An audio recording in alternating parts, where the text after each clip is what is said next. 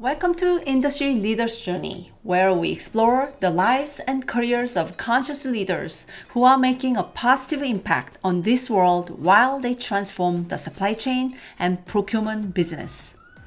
My name is Su Shem. Welcome to 2023. I'm so excited to kick this season off with Sandra Bromett, who is the CPO at NiSource, a utility company in the USA. Sandra and I covered a wide range of topics, from the Inflation Act to supplier diversity to immigrant culture and her personal philanthropic passions. All topics deeply personal to Sandra. She's the daughter of Guyanese immigrants and now a caring mother of 5 who volunteers in her local community. Sandra is real, a real mom, daughter, and a woman whom we can relate to. Now, let's begin this journey. Hi, Sandra. Nice to see you again. How are you today? I'm great, Sue. Nice to see you as well. Thank you so much for joining our podcast. I'm looking forward to having a great conversation today. As am I. It's always great when I talk to you. Yes. All right, Sandra, actually, I wanted to introduce you to the audience first. So I know you're relatively new as a CPO and really exciting, and then you have an awesome different background, so that I think we can learn a lot from you, from your expertise. And so why don't you just introduce yourself a little bit briefly, like currently your company, where you work, and then your title, everything. Excellent. Will do.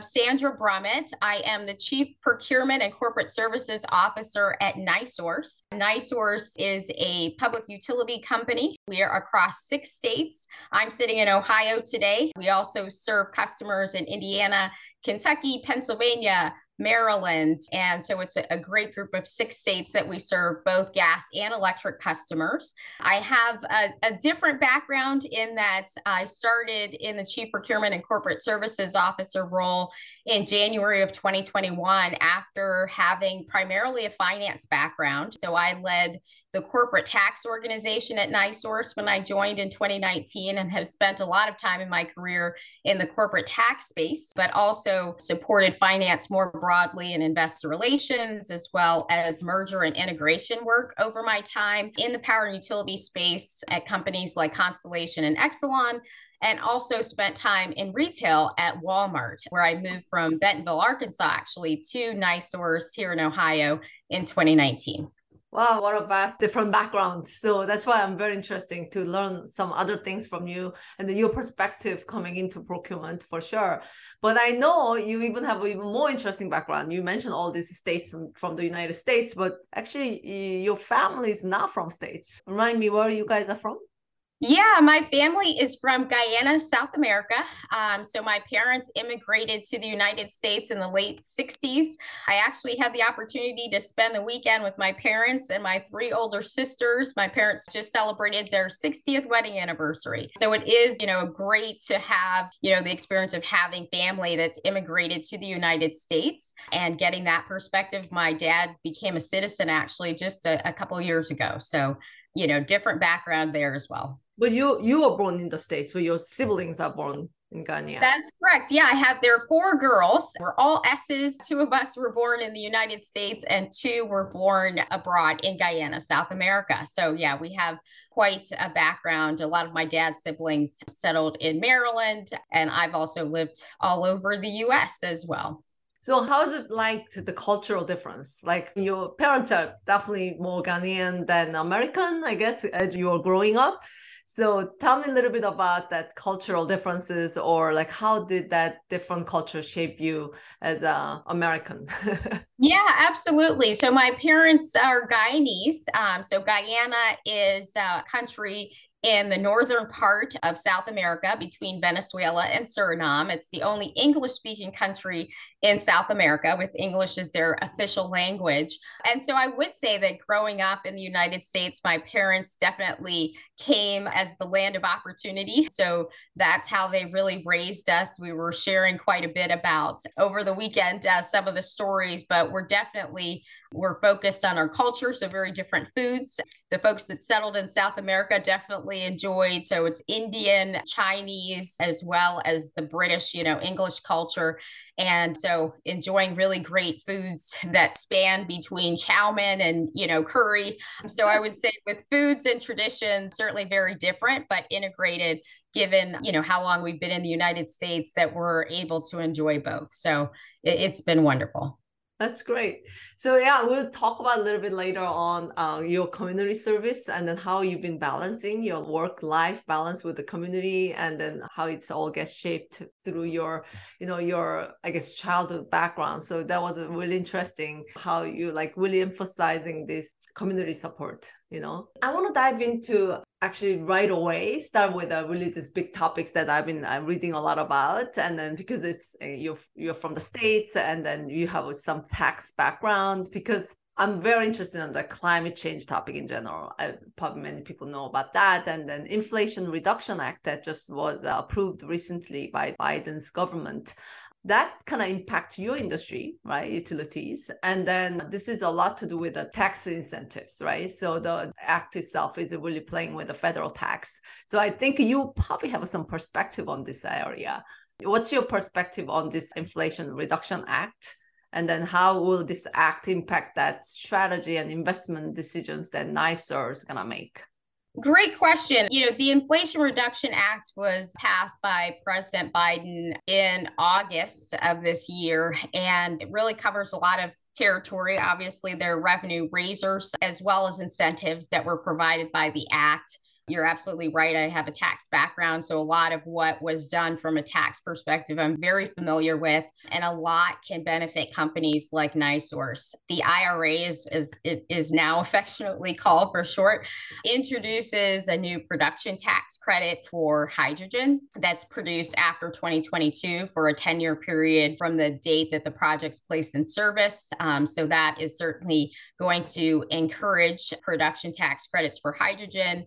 It's also introduced a new investment tax credit equal to the energy percentage that's really focused on the cost basis of specified clean hydrogen production facilities. So another area where, as companies like NiSource try to reduce greenhouse gas emissions, it provides another opportunity with clean hydrogen production to do so. A lot of those incentives related to hydrogen are really new. So that's exciting for companies like NiSource, which has a mix of gas and electric investments. Right. Because I remember you talked about that, you guys have a coal plant. Those coal plants are going to be retired soon, right? So what is your renewable energy plan for NiSource? Like, what is the plan? So explain a little bit more to me about how are you guys planning to retire the coal plant?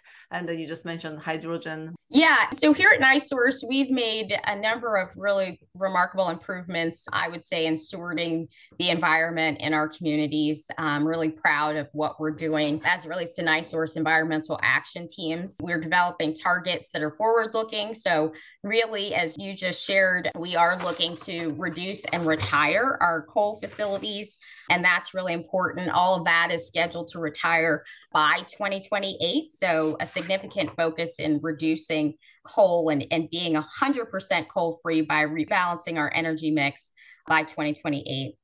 In addition to that, 90% reduction of greenhouse gas emissions by 2030.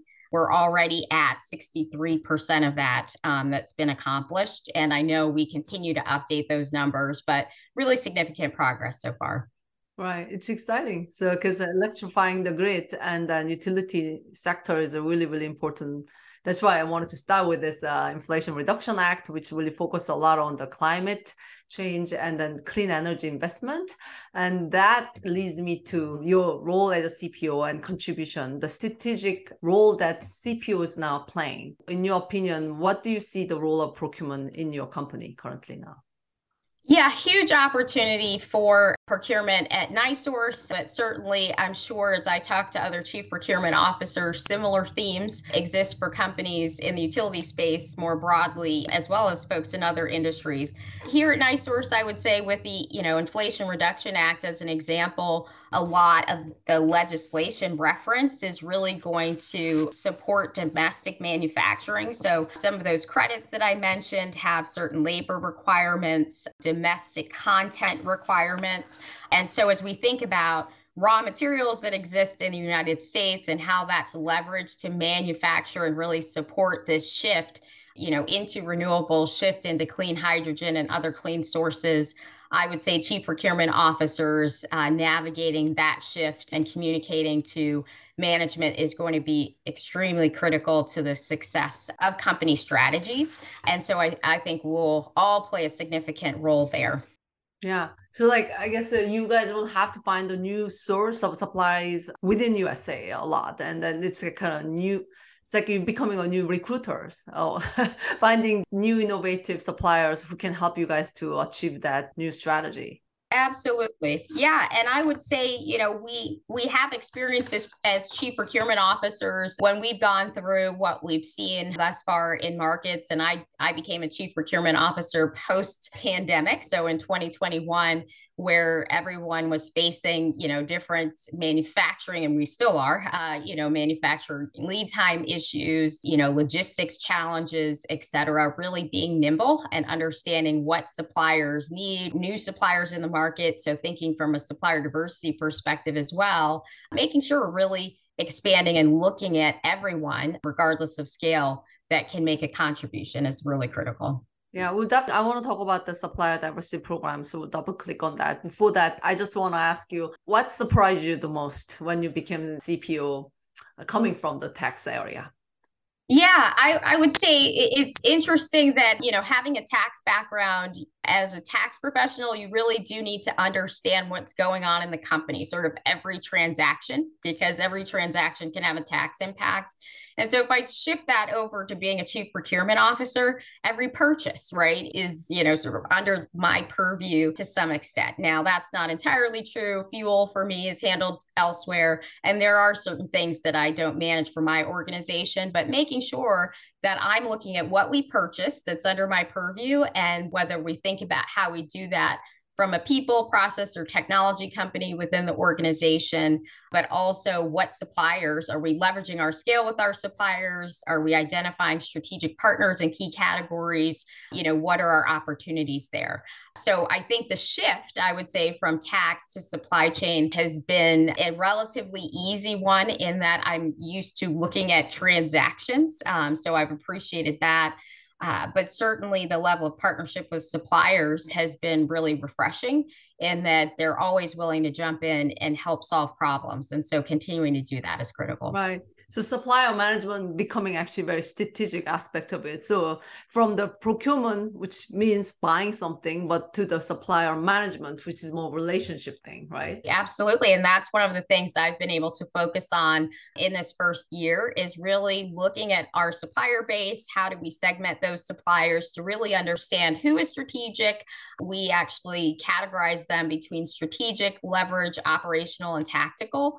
So we've been through a process this year to really identify how much to invest. Obviously, we invest in all of our suppliers, but because there are specific needs, depending on that, the level of relationship for us to be successful together, we have an established process to do that.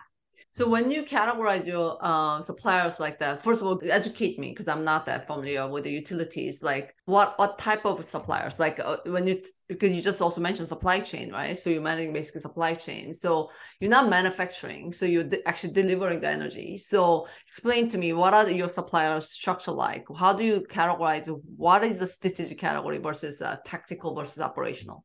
Sure. So one of the things that we do is make sure we're modernizing gas pipelines, right? That is, aging infrastructure in the states that I referenced. So a key supplier for us or a key category would be the external labor support. So our, construction labor suppliers would be a very strategic partner for us because in addition to our internal labor force. We do very much rely on that external labor force to execute our work for our customers every day. So that is an important investment that would be considered a strategic supplier. And we want to make sure they understand how our strategy as a company and how we can work better together. It means that those suppliers are giving us examples of innovation, best practice, safety, and it's important to have that strong partnership. That's great because it's called total workforce management. And then actually SAP, we have this solution for Fieldglass, which really talking about the contingent workforce. And then it's interesting how CPO is becoming partner to the HR, like CHRO, and then you take care of external workforce, and then of course the HR talks about these internal employees. So, but you need to work together, right? So exactly, and that's what I found exciting as well as a chief procurement officer. Partnering with human resources, but also operations. So as they think about operational excellence and how they execute that work, how they can do it as safely as possible, materials suppliers as well, another strategic category. I think those partnerships across our senior executive team, being a really cross-functional group, is important. Mm-hmm. And okay, so then you identify some strategic suppliers, and then you categorize a certain group of suppliers. But you also mentioned diversity. So you want a diverse set of suppliers, but also you probably want to keep the strategic small group of suppliers. Explain to me, how do you manage these dynamics or the contrast of diverse suppliers versus strategic suppliers? Yeah, I think that our strategic suppliers often leverage diverse suppliers, and they could be diverse suppliers themselves. So for us, supplier diversity, we have very specific categories of diverse suppliers, whether they're minority-owned businesses, women-owned business, veteran-owned, LGBTQ, et cetera. And so we partner with a number of organizations like NMSDC, the National Minority Supplier Diversity Council, et cetera, who really helps us identify those suppliers, diverse suppliers, who can execute well for us across different cost categories. So it could be a strategic supplier or even a very small supplier. I manage real estate services for our company as well. So that's an example of areas where we are able to leverage very small scale organizations across our states, which means we're supporting local economies. And that's really important to companies like ours. So actually, I want to really talk about that a little bit more, because this diversity program has been around a long time, but it's based on ownership. Sometimes I would like to challenge our CPOs that, are we just checking the box and then saying that we have a diverse suppliers because the ownership is that way, some woman owned it, but what if all employees are men? Right? That's just an example. So how do we make sure that the ripple effect of the social impact gets really created through the diversity supplier program? What do you do about that? As a procurement professionals in general, just not just you and your company, what do you think we need to do to make sure that creating really scalable material social impact? Absolutely. I would say, so first of all, NiSource has increased our focus. Our goal is 25% diverse spend by 2025. And we're thrilled about supporting our local economies and communities and diverse suppliers that way. I do think that you get what you measure. So while we do have to be careful that we aren't rewarding any supplier for what you might call window dressing, because we know that is possible too, because ownership matters, that you could select someone and achieve that definition, but not live the values. So I do think that by getting to know those diverse suppliers, we're able to have conversations, understand their ownership, and decide for ourselves if we believe that they actually should be in our numbers, right? So we're able to establish our metrics. And if we do find that there are suppliers that are just really window dressing and not really living the values, we can, adjust those out. And I think that's something that companies should be focused on, is making sure that they are not just measuring a number, but really understanding who's in that supplier base and giving companies feedback of what's acceptable to you and what's not. Right. I like that, because that kind of goes back to the importance of role of CPO as a supplier management, so that you're really building the relationship, understanding who the suppliers are, and then using your value, and then you walk the talk. That's correct. And I appreciate your challenge as well, that there are suppliers who are not diverse, but they want to develop diverse suppliers. And so I think it's important to talk about and reward those organizations who are also investing in their communities in that way. Right, exactly. So actually that's why kind of what we do in the industry leaders think tank community. Like we want to create more conscious decisions and using our spend power, right? So what do you expect from our industry leaders think tank community, and what do you want to achieve together? Yeah, I think that sharing ideas has been really beneficial for me so far in participating in the industry leaders think tank, having a global community as well, even as we think about, we had a discussion about the Inflation Reduction Act and really trying to understand that from a global perspective, because it is very different than what our friends in the UK do. And, they may be more advanced in certain areas than we are. So I think what I have enjoyed thus far and will continue to is making sure that we're leveraging a global perspective and identifying areas we can learn from one another because we might be at different levels of maturity. So that's one thing I'm really excited about. Yeah, actually, one of my think tank members from, I think it was financial services, they kind of mentioned that it's very interesting. In US, North America, we are definitely ahead of diversity concept and then inclusive, maybe because of what's happening in the country. And in Europe, they definitely are ahead when it comes to scope 3 and climate topic. So we can teach each other. That is right. That's right. That's what's exciting about a think tank and really establishing bold goals for ourselves and learning from that. Right. So as we speak about diversity, and then you're walking the talk as the female leaders in the procurement, and we've been very successful. And then also, of course, ethnically, you and I both are minority. And I think it is very important that we can somehow pay forward and leveraging our positions and then helping others. So I know you're working with a few community organizations. I think you're advisory board for African American Leadership Academy. So what is this academy about? Yes, so the African American Leadership Academy in Columbus, Ohio is near and dear to my heart. I've had a number of my employees join the program, and they just actually graduated a group recently. It was started by Donna and Larry James, two African American leaders in the Columbus, Ohio area that really wanted to make sure that they were investing in, folks in the community who may not be chosen or selected for internal development programs within their companies. There's always limited resources within organizations. And so you might find that folks slip through the cracks. So it's another outlet to develop African-American talent. It's across, corporations, but the participants are also in the nonprofit space, governmental space, and they're able to go through a program that really reinforces, who they are. It allows them to explore who they are as professionals, who they want to be as they continue to grow in their careers.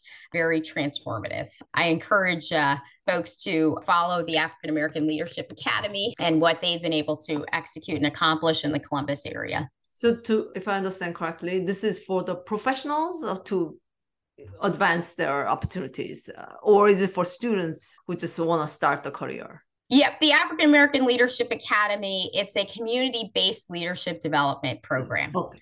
So it expands the number of African American leaders who excel in their professions, regardless of what they are, and really allows them to engage in community service in Central Ohio. So the reach is across business, nonprofit, government, education, entrepreneurial sectors, and it allows them to get together once the class is selected and go through a leadership development program to expand their effectiveness in their organizations. Okay, so it makes sense. So this is like your contribution towards African Americans leadership development.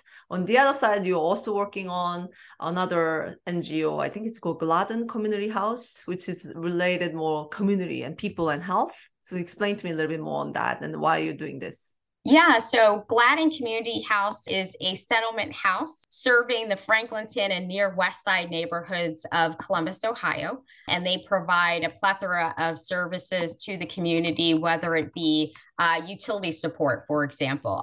So making sure that they find organizations like Columbia Gas of Ohio if they're having challenges paying their bills. There is youth services that's provided as well, senior outreach. So making sure that caseworkers within Gladden are able to identify seniors who need support in the community. There is a food pantry, et cetera. So really a hub of social services for folks in Franklinton as well as the broader Columbus area. That's kind of you getting closer to your community. So how hands-on do you get? Do you actually participate in community work, or are you sitting at the board? All of the above, yes. So I am on the board of Gladden Community House as development chair. So I help them raise funds, from you name the sources. We try to identify as many as possible. But I've had my team support Gladden. So we've been in to make kits for senior citizens. We've brought candy in for Halloween to support the kids in the area. We've prepared and supported their preschool graduation. So I both participate at the board level, but also within the organization as well. Great place to give back. That's great. So I think you raised 4 children. Am I remembering correctly? There are 5. So 5 kids that sit in Pennsylvania, Maryland, California, and then the youngest is in Ohio. So the youngest is 16 and the oldest is 27. So it's just amazing. Sometimes like, how can you do this, right? You get that probably question very often, like, being an executive and mom of 5 and then taking care of your community. How do you juggle it all? Yeah, I think that it's an interesting question. Everyone wakes up and decides what they're going to do every day, right? And sometimes you feel like you're winning in one area and losing in another. I think that's true whether you're a woman or a man. And that's really my approach, is that I try to certainly do best for my family, try to excel in my career. And I really balance that out by supporting the community. So I've not felt, I would say, a struggle, and I don't necessarily believe in work-life balance. It's really just looking at your calendar every day and prioritizing and moving forward. So celebrating success and learning from what didn't work is essentially how I've approached it over the years. Right. So learning. So what is your biggest lesson learned in terms of leadership so far? That we're always learning. I would say, in my career, I've shared opportunities to do many different things. And I think that my openness and continued openness to learn has served me very well. And so I, encourage everyone, no matter how specific your specialty might be, and I know tax is very specific, and many folks are, surprised that, you could retire in a career leading a tax organization. And that said, and I think that's a great way, to have a career, but really continuing to grow and learn has always been my goal, and it excites me every day. So I think that's one of the greatest lessons and, words of encouragement, is to continue learn and grow. Right. Speaking of learning, do you have any special books for us to read and any recommendation?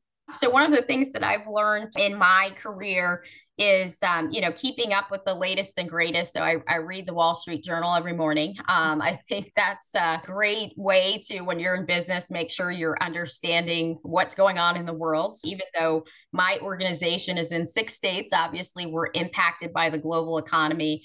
So I think having that as a practice, keeping up with the news is obviously very critical for us.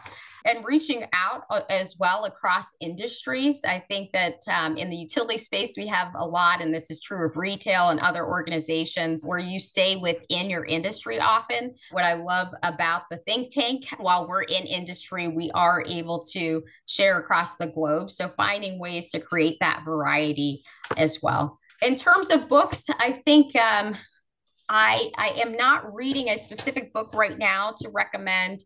I think that's probably because reading the Inflation Reduction Act and all the other fun things and challenges in the supply chain has kept me quite busy. My mom recommended a book called The New Map about energy, climate, and the clash of nations. Interesting that my mom would recommend that book, but I have to read it. I bought it. I haven't read it yet, so it's on my mind. Wow. How old is your mom? She'll be 81 years old next month. Oh, and she's awesome. She's recommending such a cool book. So yeah, we'll definitely check that out. Good. All right. I normally like to finish the podcast with this final question. Finish this sentence. I am optimistic. ... Oh, I am optimistic. So I would say I am optimistic about where we are going as a country. I think our focus on climate change and sustainability is refreshed, renewed, and I am optimistic about the future because of that. And because of my children, I know they're going to hold us all accountable for our ability to execute and improve. Yes, I remember one of your daughters is actually mastering or doing PhD on sustainability, right? So she's making the policy or something. That's right. Yeah, she's working on her PhD at UC Berkeley, and she's focused on climate migration. And so she's definitely going to hold me accountable for my contributions or lack thereof. And I'm going to make sure it's on the contribution side to make her proud. It sounds like the whole family, from your mom, yourself, and your daughter, to 3 generations, all focusing on creating clean energy and then creating better, sustainable world. I feel very optimistic now. Thank you so much. Thank you. Right. Thank you so much, Sandra. This was very informative. Actually, I learned a lot. And then I'm really looking forward to working with you through our think tank community and then creating bigger ripple effect on this positive energy creation. Okay? Absolutely. Thank you, Sue. Great talking to you. Thank you. Thanks for joining us on this episode of Industry Leaders Journey. This series is produced by the Industry Value Chain team at SAP, where we are committed to making the world run better and improving people's lives. For more information and to access all of our podcasts, find us on Apple Podcasts, Spotify, or Ariba.com.